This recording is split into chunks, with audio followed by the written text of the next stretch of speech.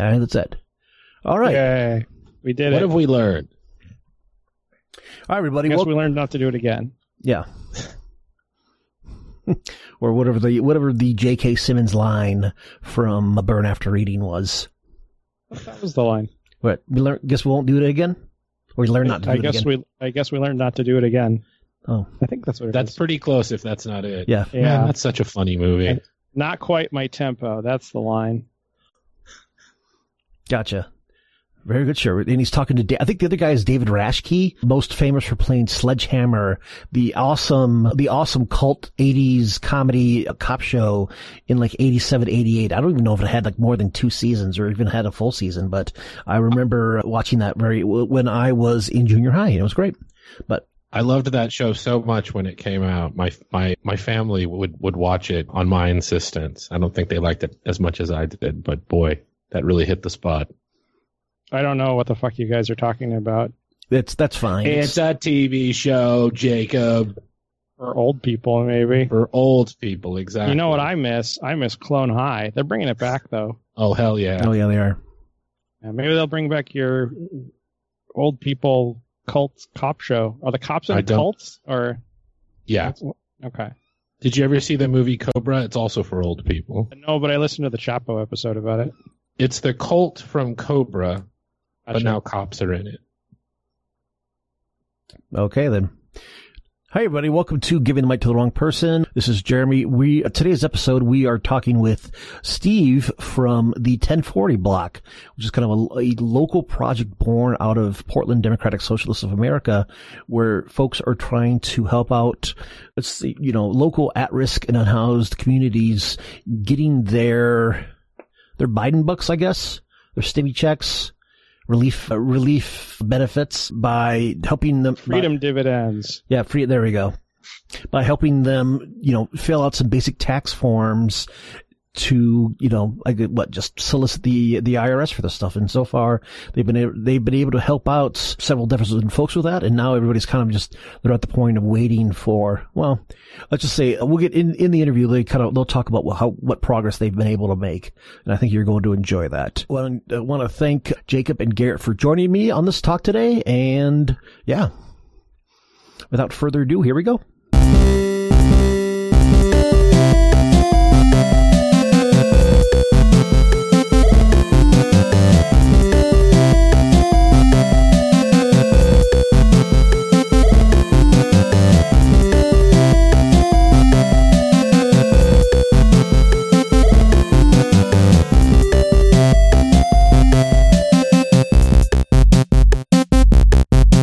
Hello once again, ladies and gentlemen and other friends, to Giving the Mic to the Wrong Person. I am your host here with Jacob.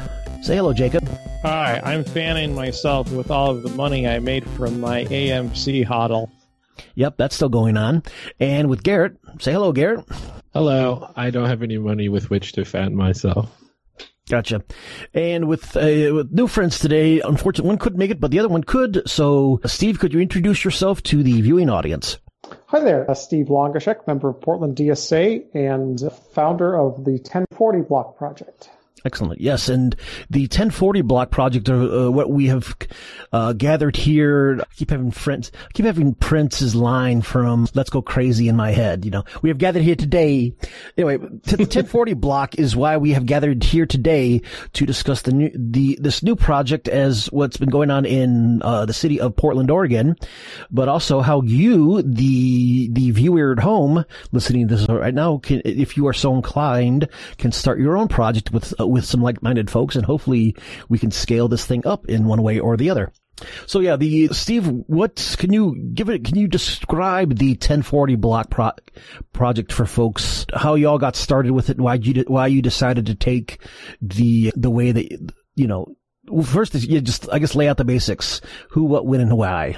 Yeah, so early this year, I was looking around and I was having conversations with quite a number of activists, folks who were perpetually online, but who hadn't gotten their stimulus checks from the government for 2020. Everybody with a valid Social Security number was supposed to be getting 2 checks in 2020, a $1,200 check and a $600 check, and more for families than that. But I was finding a lot of people that were in my circles that had not received those checks simply because they hadn't filed tax returns recently enough for the government to know where to send them their money. And despite the fact that there had been a program through the IRS where you could just go to the IRS website and give them the information and they were supposed to send you the check without you having to file a tax return, a lot of people hadn't done that, and the cutoff for that was in November. So coming into the new year and realizing how many people still weren't getting that money, which at the end of the day, $1,800 is not enough to live on. It was totally inadequate in terms of what Congress was actually providing for pandemic relief and the financial support that folks needed in order to make their way through it. It was still, there's a few zeros at the end of that number, and it's some money that everybody should have. Right. And in thinking about it, we realized that particularly the unhoused community are the folks where that money would make the most difference, and yet they're also the folks who tended to have the least access to actually receive it, both because they're unlikely to file tax returns, so the government didn't know where to send it, and also because of the obstacles of actually getting that money to them. Because in order for the IRS to send you the money, you have to have either a bank account where they can do a direct deposit or a mailing address where they know to send it. And that's often a problem for having secure and reliable mailing addresses for our unhoused community as well. Yep. So we set out to, DSA as a Project the Resiliency Working Group, is to focus on getting as much of that money as we could to the folks that it would do the most good for. And we were fortunate to very early on make some connections with the Social Justice Action Center here in Portland as a physical location directly serving the unhoused community. So that gave us a physical address that we could have stuff sent to, as well as Carla, our certified public accountant partner, who is also a DSA comrade, who was able to handle some of the back-end logistics of getting those things filed efficiently and help us with like the paperwork side of things. So that's where we arrived at. And yeah, we've been running this program now for about 3 months, and we think we've served, I don't have the exact numbers in front of me, but ballpark is about 60 clients. So between the 1,200 and the 600 for $1,800 last year, plus $1,400 that was approved this year, which also gets unlocked once the IRS has your information, that's $3,200 a person. So if you think about $3,200 times 60, we're talking about, in the neighborhood of $200,000 that is still on its way, making its way into the community. Various delays with the IRS because for some reason they have a lot of paperwork that they're having to process, and so it is slowing things down. Shocking. But sorry. Shocking. Yes. Yes. Apparently there's a few more checks than usual that they have to send out and a few more tax returns than usual, which we're helping to contribute to as best we can. But yeah, $200,000, not a small amount of money for getting into our community. Excellent. What kind of reactions have you been getting from folks when they find out about the project or the ones you've served? Has it been like universally positive, or have you gotten a spectrum? Because a lot of, well, not a lot, but there is a certain hypervocal Portland property owner type, homeowner type that gets, I don't know, a little bit genocidal about whenever the subject of houseless folks coming up, or much less trying to help them out. So I'm kind of curious what kind of reactions you've been getting either from the people you've been helping or from the local populace. Well, I guess the kinds of folks that you're talking about and having those aggressive houseless reactions don't have much overlap with me in terms of social circles, so I can't say I've heard directly from any of them. So you're not on the Nextdoor website then? I tell you what, I do have an account. I've had it for many years. I use it. The only thing I used it for was trolling libertarians in my neighborhood when we were doing the Up Now campaign for Universal Preschool. Yeah, I mean, nice. I think the rare times I used it was either posting cat photos or asking people if they had extra PVC pipe that I could use to build a catio with.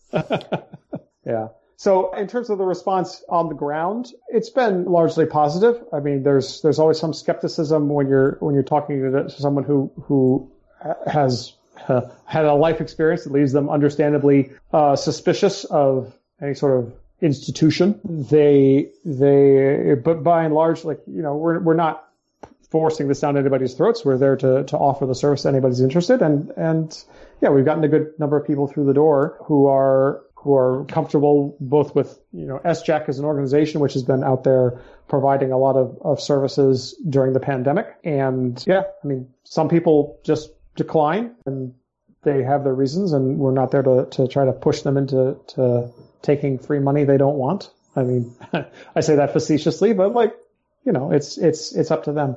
But the response has been very positive overall. Excellent. Have you been able to, aside from just the folks at the folks in the social or associated groups at the Social Justice Action Center, which is why we're if you're listening and if you ever hear us refer to the SJAC, that's it.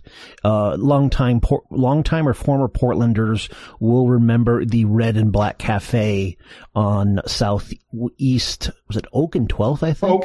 Oak and 12th. Yep, Oak and 12th. That became the Red and Black Cafe became the SJAC. And even for at least 2 years before Portland DSA had a proper office, was also the main meeting room of a lot of DSA meetings, because I went to more than a few reading groups there. Didn't everybody get head up because they refused to serve coffee to cops one time? I seem to recall hearing that story. Was that at the Red and Black? It was. I'll look it up. Okay. I would not be surprised at that for a second, but so it's kind of something tells me that cops wandered into there wanting service was probably a little bit more than a little provocative. But yeah, 2018. Really? Yep. Oh, okay. Wow. I didn't even know that was an open. It was the Red and Black, I guess, but yeah. Oh, okay. No, it would have been a different place because the Red and Black Cafe is whatever side issue. Okay. So, next question. Have you guys reached out, besides just the SJAC, have you reached out to any of the other organizations, nonprofits, or, other useful folks who do a lot of work with houseless folks, just to try to see if they would be interested in helping out? Yeah, so it's been an ongoing discussion within the project, and it really comes down to our capacity. We established this relationship very early on with SJAC, and it's worked well for us, and volunteer capacity has been a concern all along, and so that's really what we've been focused on is being able to keep our commitments that we've made to the community in terms of our availability there at SJAC. But we're also finding now that we're 3 months into this program. We've, by and large, we're kind of getting to the tail end of the demand for it there. And so we've actually just this month, we've been partnering with the hygiene station volunteers when they have open hours. And that's 3 hours a day, 4 days a week over the weekends, Friday through Monday. So that's, 12 volunteer hours a week that we've been staffing to good effect. But we've just taken the decision for the month of June that we're dropping that down to 2 days a week, which frees up some of our capacity to try to extend to other locations. Because we recognize, the Portland Metro is a large geographic area, mm-hmm. and not everybody who needs this service is based out of SJAC. I mean, the one good thing is, people are like, oh, well, you've missed the May deadline for tax filing or whatever. Because that's part of it. Like, we call it 1040 block because the way, if you didn't get your stimulus checks in 2020, the way you get those now is you file a tax return. And so that's what we're helping people through that process, which, for folks who have no income, it's like a 15-minute from start to finish, 15-minute engagement to get that done. And I'm sorry, I lost my train of thought. Where was I going with that comment? You were talking about the arc of the project at the SJAC kind of like slowly ramping down, because it's almost like you're hitting a saturation point.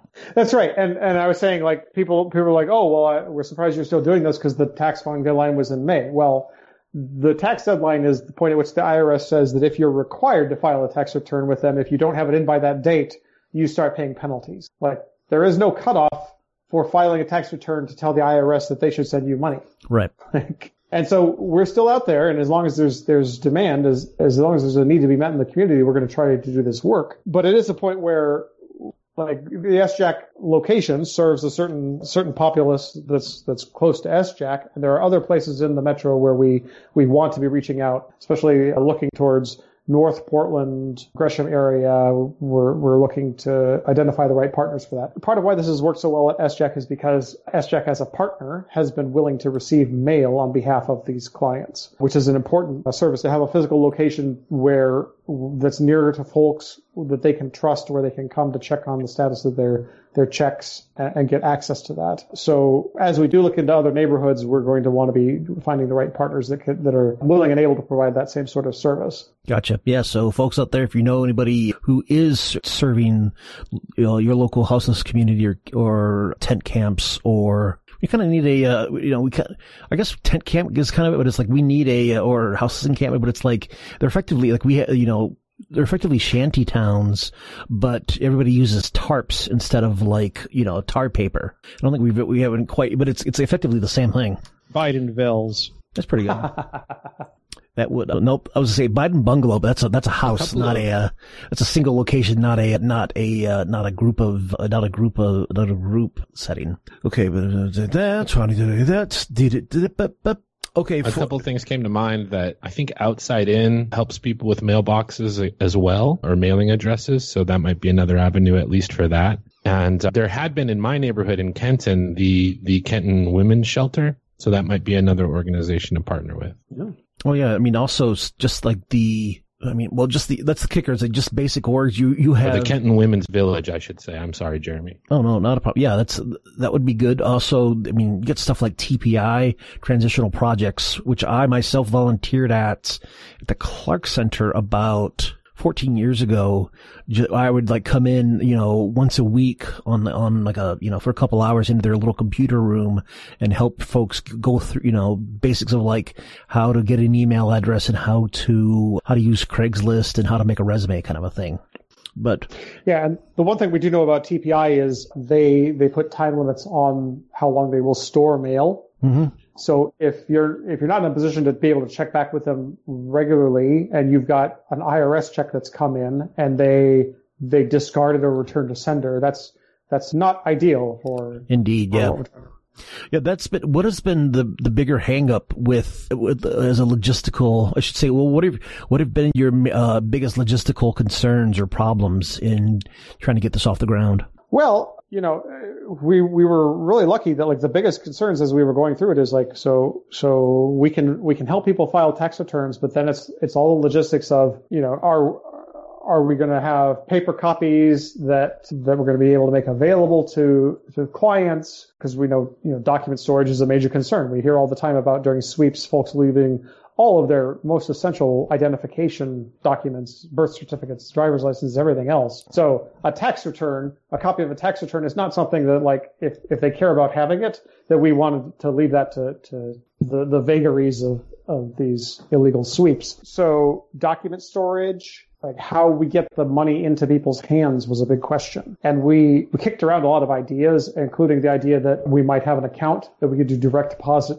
to. It's completely legitimate from the IRS's perspective to have an account that is associated with an institution that you just tell them to deposit the money there, and that we could then turn around and give folks the money. And from a certain perspective, that would have been advantageous in that the IRS is doing much faster about processing direct deposits than they are about paper checks. The challenge there is that becomes a target for theft, and we didn't want to expose our volunteers to, if we're talking $200,000 worth of money that would be pushing a couple $1,000s at a time out through that building. Mm-hmm. We wouldn't want our volunteers walking up to the building to be targets for theft because of the amounts of money that they're carrying around and things like that. But we also recognize that there are other obstacles once you get the check even delivered to the mailing address. Some of these folks, as I mentioned, they've lost their state IDs, and it can be very difficult to get those replaced.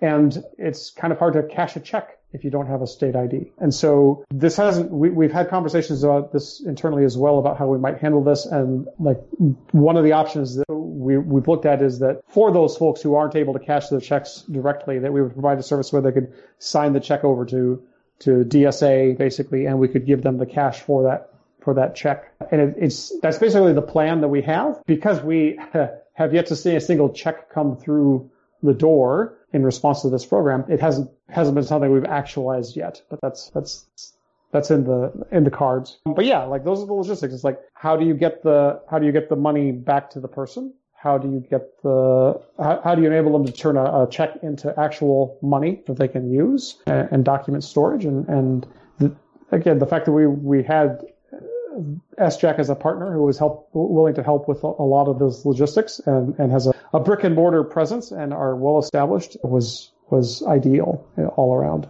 Excellent. Yeah, that's the kicker of logistical. Yeah, that's like the real world logistics of these kind of projects always do, can bite you in the ass if you don't check out for them. But yeah, it's because I was kind of curious about which becomes the bigger obstacle, the lack of ID, the lack of mailbox, or the lack of bank account. And it's kind of like all three of them kind of stack up onto each other. Exactly. It's almost like this seems like one of the reasons why we should bring back postal banking, because it seems like you'd be able to that they no doubt would be able to figure out all three of those things to do. And of course, the only problem there was then you'd have to go on and just establish enough trust in the person that they can, interact with this office, safely and securely, I guess. For sure.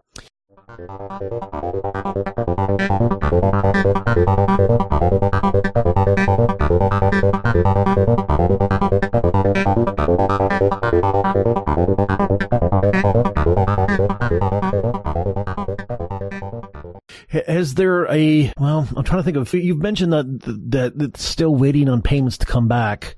And I will say that as you mentioned, that for as slow as hard copy stuff is, at least they are on their game with direct deposits. The IRS got real good at that over the last few years, probably due to the kind of people they want to be working with rather than, everybody else, the more secure types, I should say.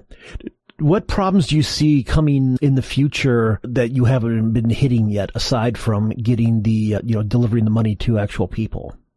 Especially if this project is successful enough that starts scaling up, do you see any what issues do you see right now, or issue areas of either your current scale or your future desired scale? Well, I will say, so one of the challenges has been figuring out how to scale up in terms of volunteers. So because we are working through a licensed CPA, we want to make sure that we have all the right, we're crossing all the I's and dotting the T's in terms of trustworthiness and liability there. And for the moment, we're working as a program entirely within DSA, which means that our volunteer pool is limited to DSA members, just because taking outside volunteers, we would then have to have a whole new process of trust, verifying who should be a volunteer that's handling confidential information for each of these clients, not going off and stealing people's social security numbers. And so we, as I mentioned, part of the ongoing work has been ensuring we're keeping our commitment in terms of staffing with volunteers. A 3-hour at a time shift can be a big ask for people, and we've maintained, but we have not had the capacity to grow beyond that. And so, one of the factors I think is we do get people who come in and they volunteer and they enjoy the work, but we don't get to see, there's no instant gratification of seeing the turnaround, right? And I think once we start to see checks coming in from the IRS, I think that'll contribute to enthusiasm among our volunteer base. People are going to want to, be part of that process of directly getting the money to people. And it not to say that our volunteers haven't been great, but just in terms of you can't help but see the impact of when you actually get to deliver a check to somebody. There's that endorphin rush, actually being directly part of that. Yeah, and I think we'll see an uptick in enthusiasm at that point. Yeah, our own version of Steve, you're my age. Our own version of all of those old Publishers Clearinghouse commercials where they show up, or either that or with I think Ed McMahon was a part of them at some point. Ed McMahon, absolutely, with yes. Giant novelty checks up there. Stay right where you are, folks. You may be the winner of $1 million. This is Ed McMahon, and I urge you to watch your mail for $1 million message from me. Look for the envelope with my picture on it from American Family Publishers. If you receive this envelope, you may already be the winner of $1 million. I will personally award this giant prize. So look for your $1 million envelope this week. Be sure it's from American Family. It could make you a millionaire. Which I guess would be a bit more difficult if you don't have a place to store said giant novelty check, but it looks good for the cameras. You put that on instead of your tarp for your shanty towns. You use that for shelter. Gotcha. That's about all it's good for. Roofing, yeah. I want to say is I guess, yeah, the volunteer, the manpower issues aside, looking ahead, if it does become a successful meaning, you know, to get people money, and successful in that it still that's what, well, I don't want to say self-reproducing, like self-replicating. It's sustainable, you know, ongoing, and builds.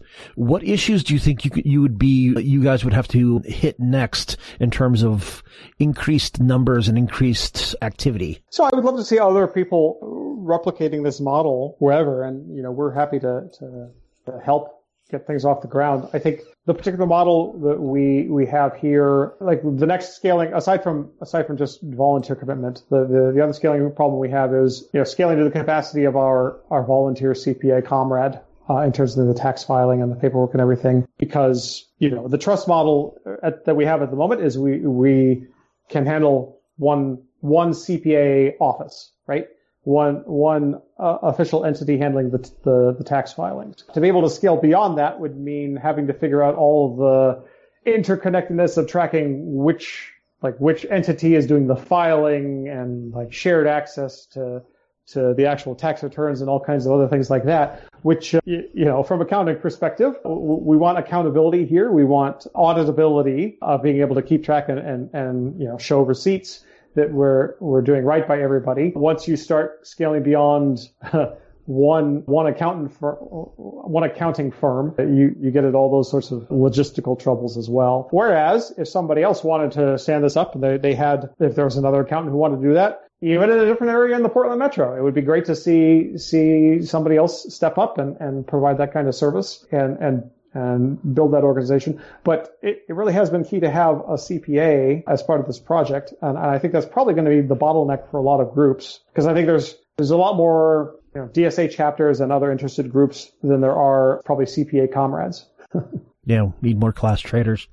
That's one thing I'm wondering if it seems like something you can get either like churches or, you know, houses of worship communities because a lot of them will do like clothing drives and food drives for, you know, more at-risk stuff. And it seems definitely something that I think, you know, or a replicable project by them. So, well, again, yeah, I think I've always thought that the DSA should get involved with church groups, especially when it comes to poverty support, you know, like that sort of thing. And you might be able to find more of the sort of financial professionals you're looking for. I'm an accountant, unfortunately not a CPA, but I'm really interested in what y'all are doing. So maybe you and I should talk some more, Steve. Oh, that would be great. Yeah, I think many have pointed out, most recently, Pascal Robert of the Black Agenda Report, and This is Revolution, take is that one of the big limitations of DSA as a national not even as a regional, as a national organization now, is that every DSA needs to, you know, leftists need to reach out to more, you know, to like black churches and other like houses of worship and other community groups like that, because you have well-formed communities that we can interconnect with. But, you know, yeah, I'm not a CPA, but if you need someone to design a T-shirt for you, let me know. Hey, this is the T-shirt, you know. We could get like some DSA polo shirts, you know, with just a small logo, and that would help. And then we could all wear braided belts and khakis, and I think that would go a long way to making the DSA cuddly for people. There's I'm doing my part. Excellent. But the topic of getting DSA and other leftists involved with religious groups is probably, that's its own series of, like, you know, 12 podcasts. All right. Yeah, well, St. Andrews would probably be the place you want to get in touch with here in Portland. That's true.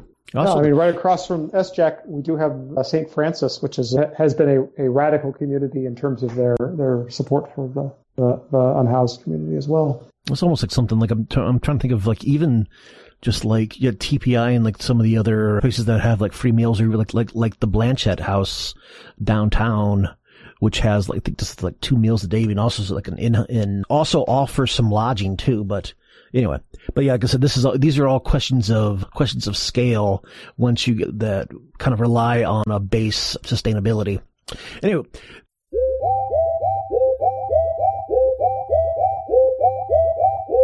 So let's talk about for replication. Can you break down the basic 101 of how folks, who want to help out or try something like this on their own, how do they start, or how should they start? I mean, so what I've said is you do have to really build this up. The two things that we've relied on are having a reliable brick and mortar presence. There has to be some consistent point at which you interface with the community. And it doesn't necessarily have to be a brick and mortar place, but you do have to solve the problem of mail delivery somehow, right? So you have to have some sort of system in place which the clients you're trying to serve are going to trust for receiving their mail. So you don't really want to come at this as somebody who's like on their own, unattached to any of the organizations that are doing existing support and outreach to the unhoused community and try to just come in and say, hey, let us file your taxes, right? Because you're going to be met with quite reasonable levels of distrust and questions about like whether you're actually going to be there for them. So partnering with existing groups, doing this through groups that are serving the unhoused community is key. And if there's a brick and mortar location, that's great. If you do have some other solution where you have a scheduled engagement out in the community that doesn't have a mailing address, but you're able to tie things back to a mailing address on your own, then that's also a solution for that. The other thing that you need is this question of how you're doing the tax filing and document storage. I would be wary of recommending that anybody file tax returns and store them privately without some sort of organization as a liability shield where you have an accounting firm that is in the habit of storing confidential documents like tax returns. I really would not advise, just saying that you're going to store them in your filing cabinet in your house when document handling is not part of what you're normally doing. I don't see why. It sounds like a perfectly straightforward, I got this filing cabinet for $5 off of, from a yard sale, and it's sitting there empty. Hell, I can help out. Anyway. Yeah. Listen, I collect comic books. I think I can handle this. You got to securing those tax docs and their return checks in good 4mm Mylar. Yeah. Sitting there right next to my Secret Wars issue 8. Yeah. So then once you've established like how you're going to do the document handling and how the other question is building up your community of volunteers. You need to have a good volunteer base to make sure things are sustainable. And, we were doing 4 days a week, but if you were in a place where what you were going to commit to was 1 day a week, that's good. You should at least have at least 2 or 3 volunteers you're going to train up to do the actual client sessions. Now, one thing I'll say is like, you do not have to be an accountant to do the work we're doing to be a volunteer for this. It's good that we have a CPA both for the document storage as well as like being able to answer questions about complex tax situations. But fundamentally, all we're doing is, we're helping them fill out paperwork. We're not like there's a field on the tax form where you sign if you are a paid tax preparer. Well, we're not paid tax preparers. We're just folks in the community who are helping get those tax returns filled out. Yeah, we're neighbors. It does mean that sorry? Yeah, we're neighbors. Exactly, we're neighbors. It doesn't mean we're not certified. Like the IRS does have a certification program for people that are doing certain types of tax preparation. We're not certified by the IRS. That's not what's important to us. What's important to us is enabling folks to get the money that the government has promised them. And we have a 1 hour volunteer training that we get all of our volunteers to go through before they go out in the field, which covers things. It covers everything from like common tax situations, the most common ones that you need to do to be aware of in order to make sure you're filling out the tax forms correctly with them and, maximizing their returns, to use the lingo, as well as like just the basics of client engagement and talking about like our COVID protocols for the space and all of that. And so we give them a 1 hour training and then they are set loose in the field and it has worked well. Excellent. So we have brick and mortar, we got actual CPA, and we got volunteers. Okay, what next? Well, get your schedule together and get people out in the field. Social media is one way to help get the word out. You also have a brick and mortar partner who is, a point of presence. So you can work with them to help make sure that there's information available in the space. So people who are passing by know about your availability and know about the program. And yeah, I mean, you're there, you're working with the existing folks, the existing folks servicing the community. So word will spread and there shouldn't be any difficulty getting clients in. You just have to make sure that when you say you're there, you're able to be there. And we tried a couple different methods for maintaining a schedule of volunteers. As I said, like 4 days a week, it gets a little heavy. And so you want to make sure you're as efficient as possible in scheduling things. And what we've landed on most recently, just in terms of ease of setup and ease of maintaining a schedule, is we just have a Google Calendar, and everybody who's a volunteer, we just need them to have a Google account, and we invite them to all the events. And whoever accepts the event is who is scheduled on it. And that is the lowest fuss way of scheduling that we've found. Gotcha. Okay. With the folks you've been helping, have any of them...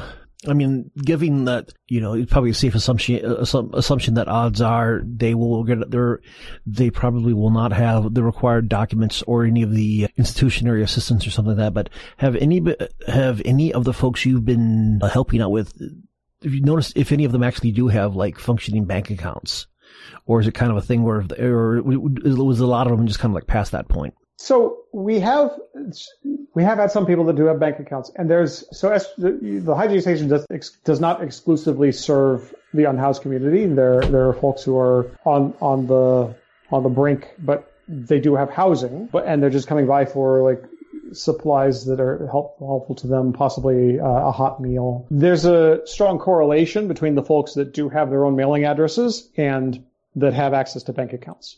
So it's definitely the case that most of by far, the majority of folks that are actually unhoused and do not have a mailing address that they want to use other than SJAC, those are also people that are very unlikely to have a bank account. Fair enough. I think for new folks, and this might be, I don't know if this is going to sound patronizing, or I guess hopefully without sounding patronizing or getting into like any sort of a condescending terms. I guess and this is where working with groups that have established relationships comes in handy. But I'm wondering, like, any tips for kind of new volunteers on, like, how to talk to at-risk populations, as it were.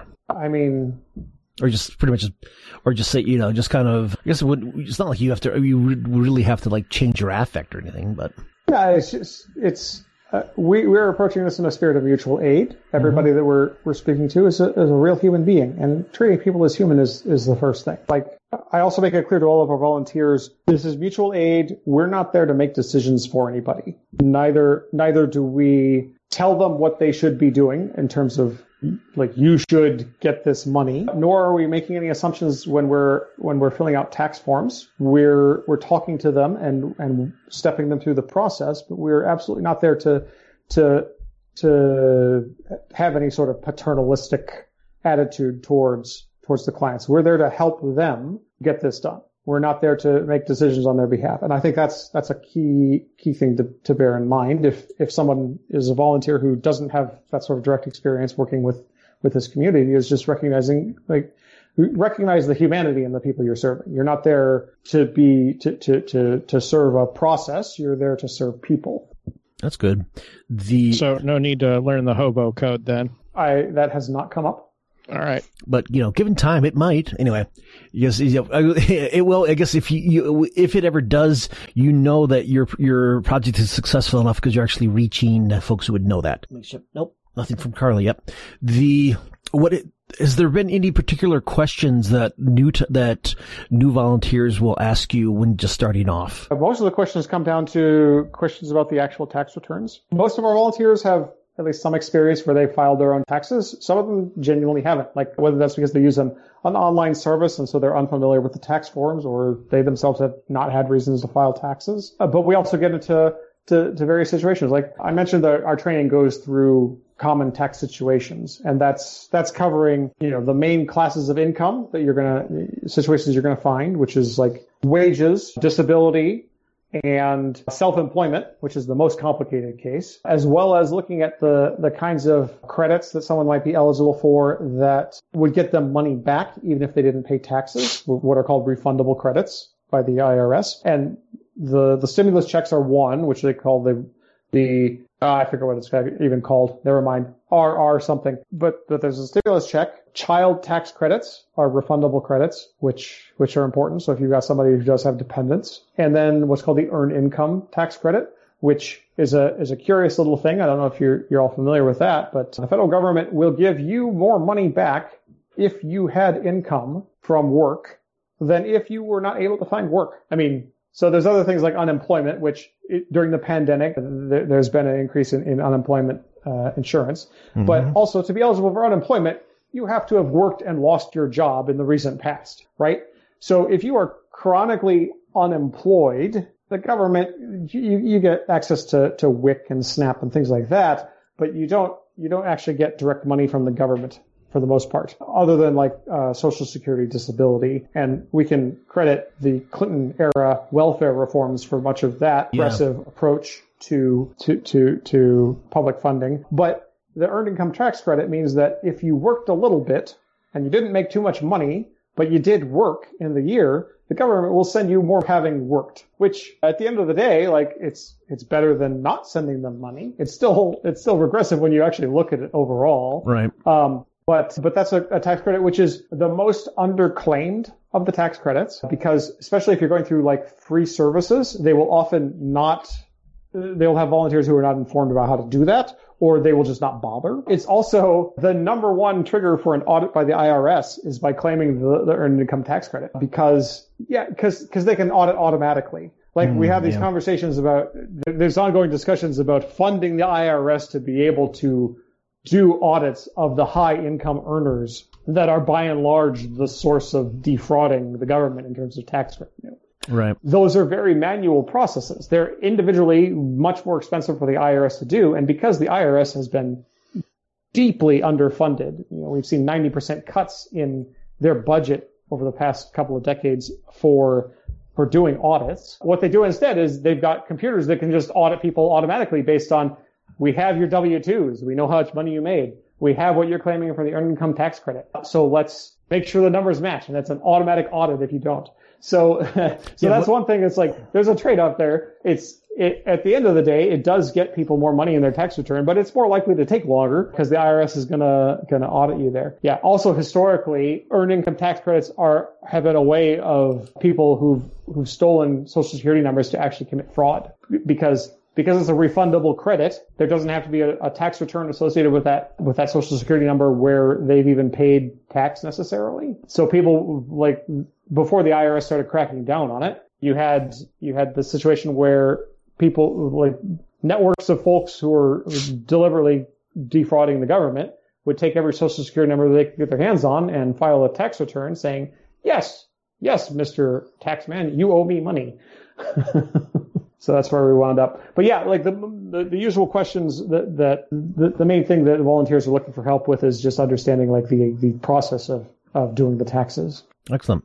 Guys, you have any questions? I've got a few. Garrett? Yeah, well, I was sort of curious about, I know this probably is far down the line for a project like this, but, I'm sure that there are a lot of people that would like to become tax preparers, licensed tax preparers, and would also like to do the sort of volunteer work and community support that your group is doing. Have you all given any thought, especially that as you can bring in people that really have the credentials, like you have one CPA, you obviously want to get more, to maybe at one end provide that sort of, because you're giving some people, maybe even some people that come in initially for help might even like to get that skill. Have you all thought about that at all? Well, it hasn't been anything that we've given thought to. I mean, possibly a blind spot on my part. So I'm coming at this as somebody who, my actual work background is software. So I am not looking to jump careers to accounting. And so it probably just didn't even occur to me. It is an interesting thought, though.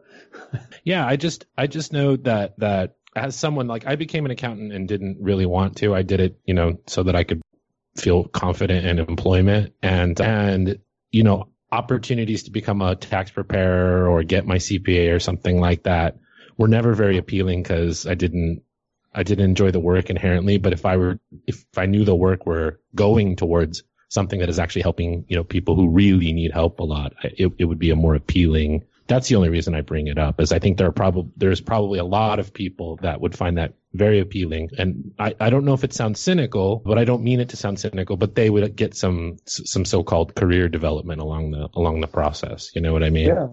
Yeah. And I think as we talk about this, there's another group that we didn't manage to actually build out any relationship with. And part of it comes down again to, this question of trying to work with more than one CPA makes the logistics very complicated. And so we just didn't pursue it. But we do have a group in Portland that's called Asset to the Resistance, which is a collective of radical accountants. And so, like, if we start talking about trying to looking at people who are interested in the career opportunities of being accountants as well as giving back to the people, I think that's probably a group that we would definitely want to work with on that. Absolutely.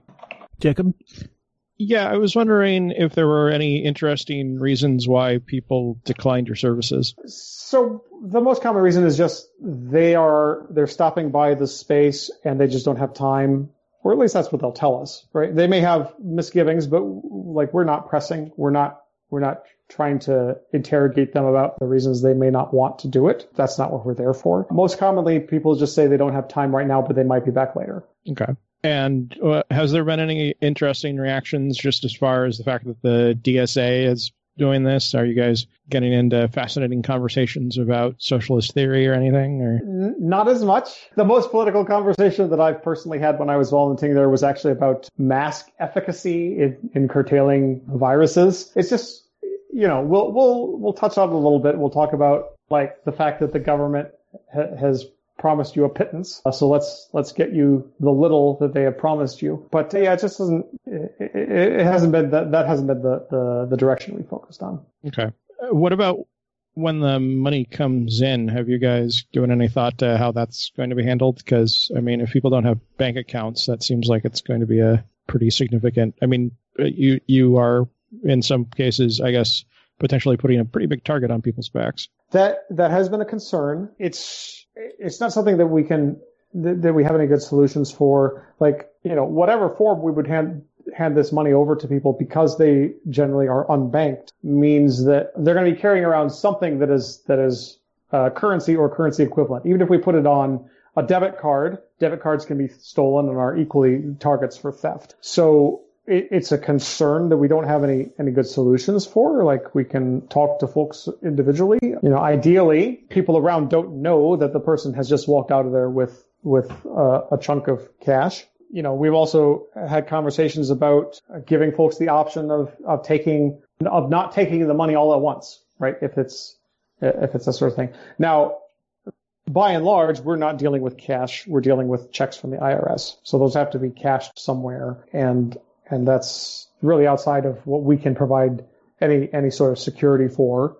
We might advise people about being cautious with their money, but we also don't want to be condescending. Like, it's their money, and at the end of the day, they have to work out how they're going to manage that. It's also the case that, like, not to downplay the concern here, but like, if provided nobody gets hurt, if theft happens, which is certainly a possibility, like, we've done our part of getting the money into the community, right?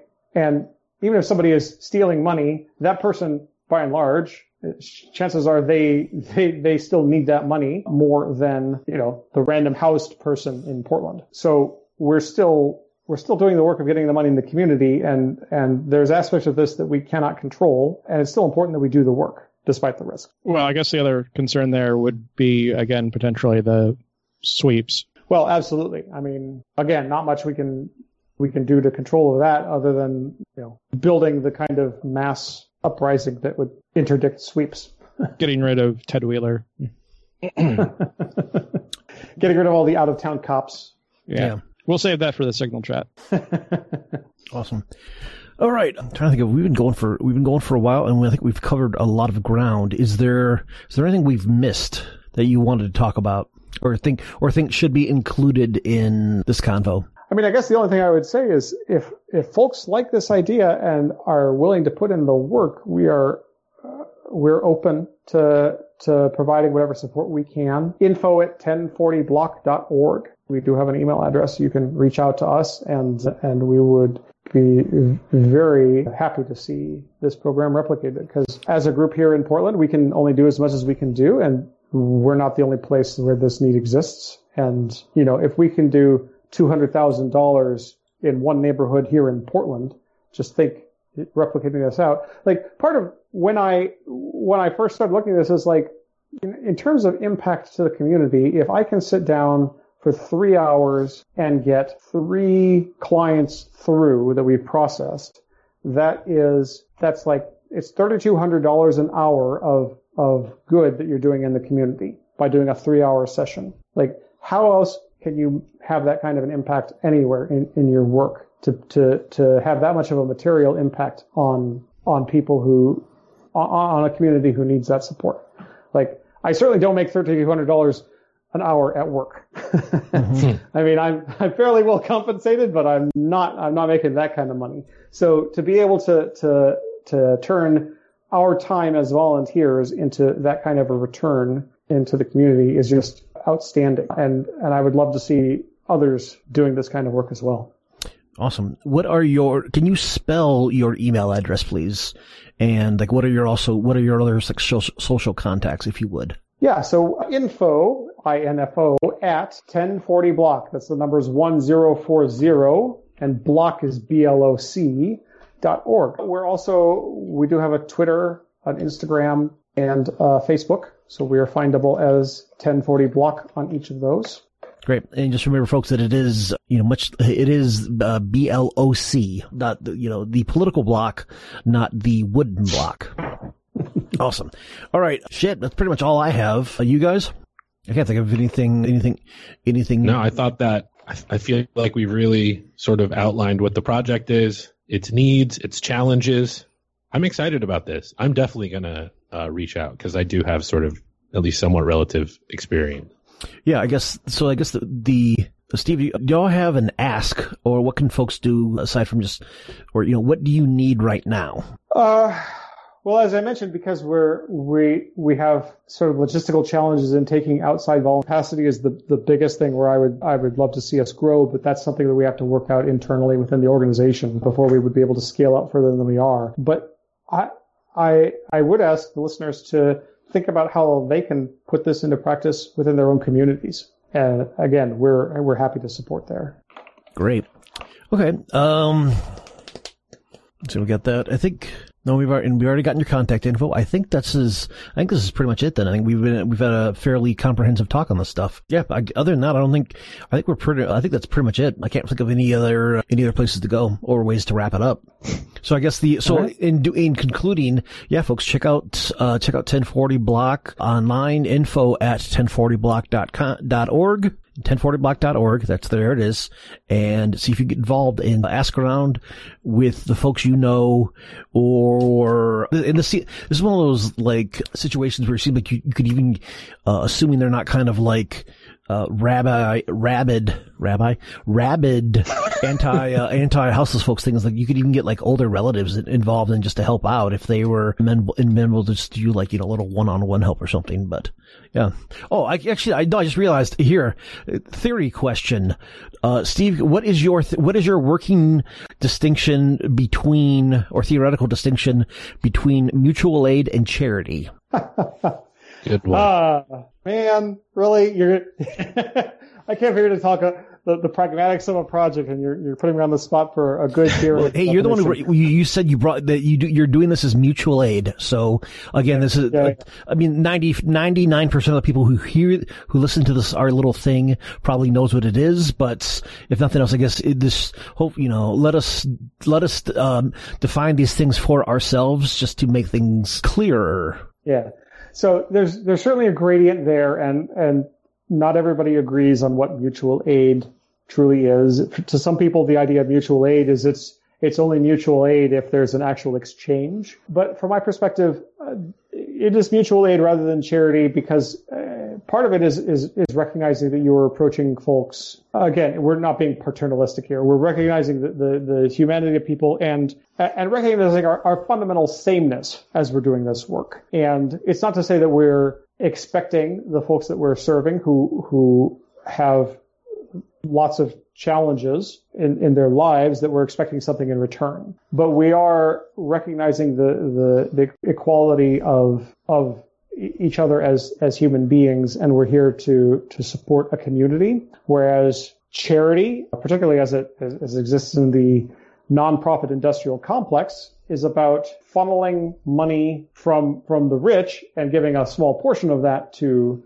people who benefit from it, often with a political agenda, although that's not a defining characteristic of charity. But it's the idea that this is not about us giving from our excess to make ourselves feel good, to whitewash our rich reputations. We're doing this work to directly help our community. So it's not a very tight theoretical definition that I'm offering you, but that's sort of where I come to. Oh, there you go. See, you just got it out there. All right. I thought part of the definition was that you're trying to fill in or replace elements of the state that are failing to provide for the people. I mean, I would definitely agree with that. That's our intent. Is that we are. Just to be clear, I have no idea what's going on, and I'm not a member of DSA, so I think I read that on Communism 101 on Reddit. We are. We're serving our community in ways that the state fails to provide, with the eventual goal of supplanting the state's power that it has over all of us. Mm-hmm. And that's that is the kicker about, I think, I don't want to say historical, but at least the relatively recent, as in like the last 50 years, I don't want to call, maybe like you could call it a break between leftist activist groups and religious communities, because for the longest time, those things were not separate. And that if you want to talk about a non-state institution that organizes a lot of these things, a lot of services, communication, sense of belonging and interaction, and even like organization, churches do fulfill that role pretty well. But all right. Well, yeah, I think that's pretty much it. So thank you, Steve, for joining us on this not really a lovely Sunday, but cold Sunday, on a cold Sunday in June here in the normally okay Pacific Northwest, to talk about the 1040 block, to talk about the 1040 block. That's how you say it. Although I do say, as actionable as it was, that calling it H&R block would have been even funnier. But yeah, that's a big target. Which I think actually was I think that was the name that you actually came up with like months ago in one of the resiliency group meetings. But yeah, that was the original name, but I got voted down, which is okay. Gotcha. All right, excellent. So once again, if any folks do this on your own, DIY, check out 1040block.org, email info@1040block.org, find them on the socials. Yeah, so I guess, Steve, any final words? Or anybody else have any final words or thoughts? Thanks for having me. It's been a real pleasure talking about this. And to all the listeners out there, go out and help your neighbor. I'd like to thank Steve and second helping your neighbor. Mm-hmm. I'm the neighbor. Help Jacob, everybody. Yeah, help me too. No, I'm doing okay. But I have to say that this is I have a lot of respect for what you guys are doing. Like, it's the Portland has disappointed me in a lot of ways, and I don't think I have found anything more disappointing than the increased aggressiveness and militarization of the police. But one thing that has been consistent since I moved here is the just deeply frustrating and inconsistent treatment of the houseless and the at-risk communities here. So Absolutely. Seeing something like this is just really encouraging. One of the lovely factors of our town. And that is the last time I'm going to be sincere or serious on this podcast. Unless you were here for it, folks. Yeah, unless we start talking about Batman. Okay, so the Robert Pattinson casting is so inspired because, I mean, if you've seen Cosmopolis, you just know he has the range. I mean, he's already played this character. What accent do you think he's going to use? I think he's going to do a different one per scene. And I think he's going to do like a different accent for Batman and a different accent for Bruce. And a different one for matches. I think he's just going to go crazy with it. I want to see him I want to see him at one point just switch to whoever I can't remember who they cast as Alfred, but he just flips his accent to just talk to Alfred. Or for some reason, whenever he's Bruce, he sounds like Michael Caine. Some men just want to watch the world burn. whatever. Andy Serkis. There you go. I was going to say, he's got to do a Michael Caine accent when talking to Alfred. Yeah, there you go. So I don't like when you do that. Yeah. Only a bit more shouty. Please, Yeah. And anyway, so yeah, thanks everybody for coming by, and that is it for today's informational silliness. So thanks, Are we not Steve. doing plugs? Oh yeah, let's do that. Go around the table. If you have anything to promote and or plug, please do so now. Jacob? I'm streaming again, so if you want to watch me play poker very badly and ride a horse very badly, I'm playing Red Dead Redemption 2. Jacob Mercy on Twitch. If I get enough subscribers, I will do a hot tub stream. I'm trying to learn chess on leechess.org. Find me there. What's your username? Your pal Garrett. All right. See, What's your ranking? I have no ranking. I don't know how to play chess, Jacob. All right. Well, then I definitely want to play with you because then I can actually win. Yeah, well, you can. what is Lee Chess? L-E-E? Yeah. Or Lie Chess. I don't know which one it is. L-I Chess. Yeah, it's the cool indie version instead of chess.com. Oh, L-I Chess. Okay, cool. Ad free. Oh, there you go. Awesome. Steve, you've already talked about your thing you're plugging for the last hour and a half, so that's safely there. And I'll put all my, well, hell with it. Yeah. Once again, this show comes to you by, listeners like you. So please, Zoe Quinn posted a pun today. Like and subscribe. Lycan, as if it was a werewolf joke. Anyway, like, share, and subscribe. You know, we like out, you know, rate us on Apple iTunes. I think you leave us a comment. Once again, you know, it's like the best thing that helps us out is you tell one friend or folks who likes listening to this kind of like, you know, leftist radio that comes delivered to your phone every so often. Let us know about that. You can, if you have any questions or comments, you can email us at givingthemic@gmail.com.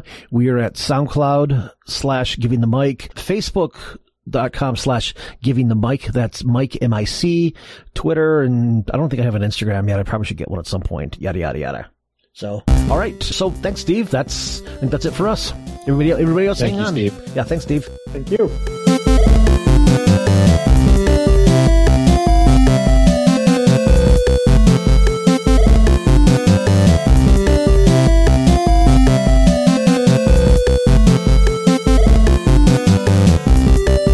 What else you guys doing this weekend?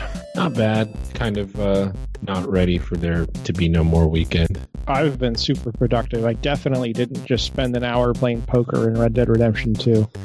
Sounds like That's it. because I'm a useful and productive member of society, and I do stuff. You give a shit about getting things done. Yeah, no, I'm all about that GTD. I'm eating the frogs. I'm doing all the productivity stuff. People love it. People can't get enough of me and my productivity. Yeah. You know what helps? Getting posters that you can put on your wall that inspire you to do more of that. Yeah. Say like achieve and then show someone rock climbing. Yeah, and the cats that tell me to hang in there and stuff. I'm Yeah. all about that. That's my whole thing. I'm noted for that. I mean, if we're up to me, that would be just handed out to everybody. They call me Mr. Too Damn Productive. They're like, hey, cool it a bit. Yeah. Yep. There's not going to be any work for the rest of us. You're ruining the curve. Oh, also, how many stuffed cows do you have behind you? 3. I'm not sure if they're all on screen. Wow. It's a mixture of cows and penguins. I was gonna say. Just the mix, just a panoply of black and white plush animals. I'm flashing back to the GameCube. Yeah, this must have been GameCube era where everybody freaked out when they released the Harvest Moon game in like 02 or 03 because the promotional giveaway was a free cow. And so everybody needed to have this. But if you Google, you can still see like Harvest Moon free cow. And there are a lot of people who really wanted that free cow. No Dalmatians, though. Were your parents killed by Dalmatians? Dalmatians are incredibly stupid animals, inbred all to hell. No, it's the fact that they're all Can black confirm. and white is coincidental. Cows, so penguins is because of Linux, and cows are because I'm from Iowa, and I would randomly say moo to people in my college days. So this is all college era stuff, a long time ago. Where'd you go to college? Iowa State University. University of Michigan for me. But as you can tell, yeah, we're not the most formal of exchanges here. Okay. Normally we ask people, at the end of the show, we always ask people for endorsements and recommendations, but we can skip that today because just to tighten things up. What am I looking at here? No, these are questions from 2 podcast recordings ago. Why do I still have these? So tell us, how do you feel about GameStop? Wait, I also have the wrong notes. This is a mess. Yeah, we had on Mitch and one of his heterodox econ professor friends about 2 months ago to talk about both. No, Christ, more than 4 months ago, because it was both. It was a while ago. Yeah, it was both on. Yeah. God, Jesus, time doesn't fucking exist anymore. Because we talked about both like game stonks, but also why the Texas energy grid is so fucked over. And as Mitch pointed out, the Oregon grid is fucked up too because they refuse to bury our power lines, which is one of those things that if we do ever get the wildfire prep kind of project campaign organizing thing up and going, it's like at some point for the folks who don't necessarily see this as like a how is this building socialist power? It's like, at some point we can scale up to directly attack the state government and if not the county or city, by taking to the state government to start forcing power providers to start burying power lines, because same things like half of what PG causes all those goddamn fires in California because they won't bury or upgrade or maintain their own lines. And the same thing happened last year. Yeah. Well, the rhetoric about this is, the Obama administration looked at it and it might cost $1 million per mile to bury it. It's like, okay, might cost up to $1 million is not a real number. Yeah. Right? That is not an actual assessment of what it's going to cost us. And also, like, mile by mile, JFDI, there's no reason that, especially as things go down, you ought to be like, investing in that. I mean, it's hard to bury it on short notice, but if there were a plan, like every time you go out to service things, the line is down, here's a stretch where we can directional bore and bury it. Like, you at least be doing some of that instead of just constantly replacing the overhead lines. But, yeah. When I was in Savannah a month ago, which downtown Savannah again, which I heavily recommend to everybody, it is very, I guess it's definitely, you could call it Portland-like in that they are both American cities laid out like in grids, carved out of a forest and built mainly before the widespread use of cars. But one of the things I noticed when walking around, aside from all the great, just beautiful, like 19th century architecture, is that there aren't power lines everywhere because they actually buried theirs as opposed to here where we didn't. So that was Savannah was the country's first planned community, is what I've heard. Really? I guess. Are we talking about Savannah, Georgia? Yeah. Mm-hmm. It was sort of like a sort of rational principles laid out city. Even though it was founded, I don't know, probably in the 1700s. I don't know. Yeah, I think it was the original capital of Georgia, and I think it was like a colonial, if not a colonial headquarters, at least like a pretty significant colonial port. It was the one part of Georgia that was in that weird little stretch where it actually does hit the Atlantic. See, I'm in the minority here because I'm actually pro-exposed power lines, because if I didn't have exposed power lines, where would I imagine Spider-Man running on long car trips? That's a good point. Yeah. That's a good point. That really destroys a bit of the imaginary of that. Well, but it's fine to leave them aerial when we're talking about long distance. That's fine. But when we're talking about a city where there's so much else is underground, sewer, gas, the fact that we don't route the electric as well, where it makes the most difference when there's power outages, because that's where the population density is. Like, you get a line down that's one break in a 500 kilometer long distance power line. Yeah, it's going to affect a lot of people, but you fix one line and everybody's service is back up, right? Yeah. So I'm trying to figure out the problem we had with the Portland power outages was like how many thousands of distinct power lines that were downed. Yeah. And then go through one by one and fix them all. Nothing but those lovely. I should say that you could tell it's like the time when explosions go from cool to being kind of disturbing and scary is when you get that green electric transformer explosion, which I remember that happening in Ann Arbor too. It happened across the street from the house that our apartment was in, and that when everything gets loud, you hear that loud pop and everything goes green. That's a real bad feeling. Yeah, I can't envision how you would come to but you'd land on Spider-Man running along a power line as the. I mean, that wouldn't really work because it's like he'd even out there he would still be swinging, wouldn't he? Well, yeah, but he could swing on the power lines. Oh, well, right, but from the poles, I guess. But it's almost I figure it's much more of like some sort of like ninja anime or kung fu thing where they're doing the sword run across the tops of like bamboo or something. See, this is like I said, this is the formal conversational style that we get up to here. And without a better way to start these things,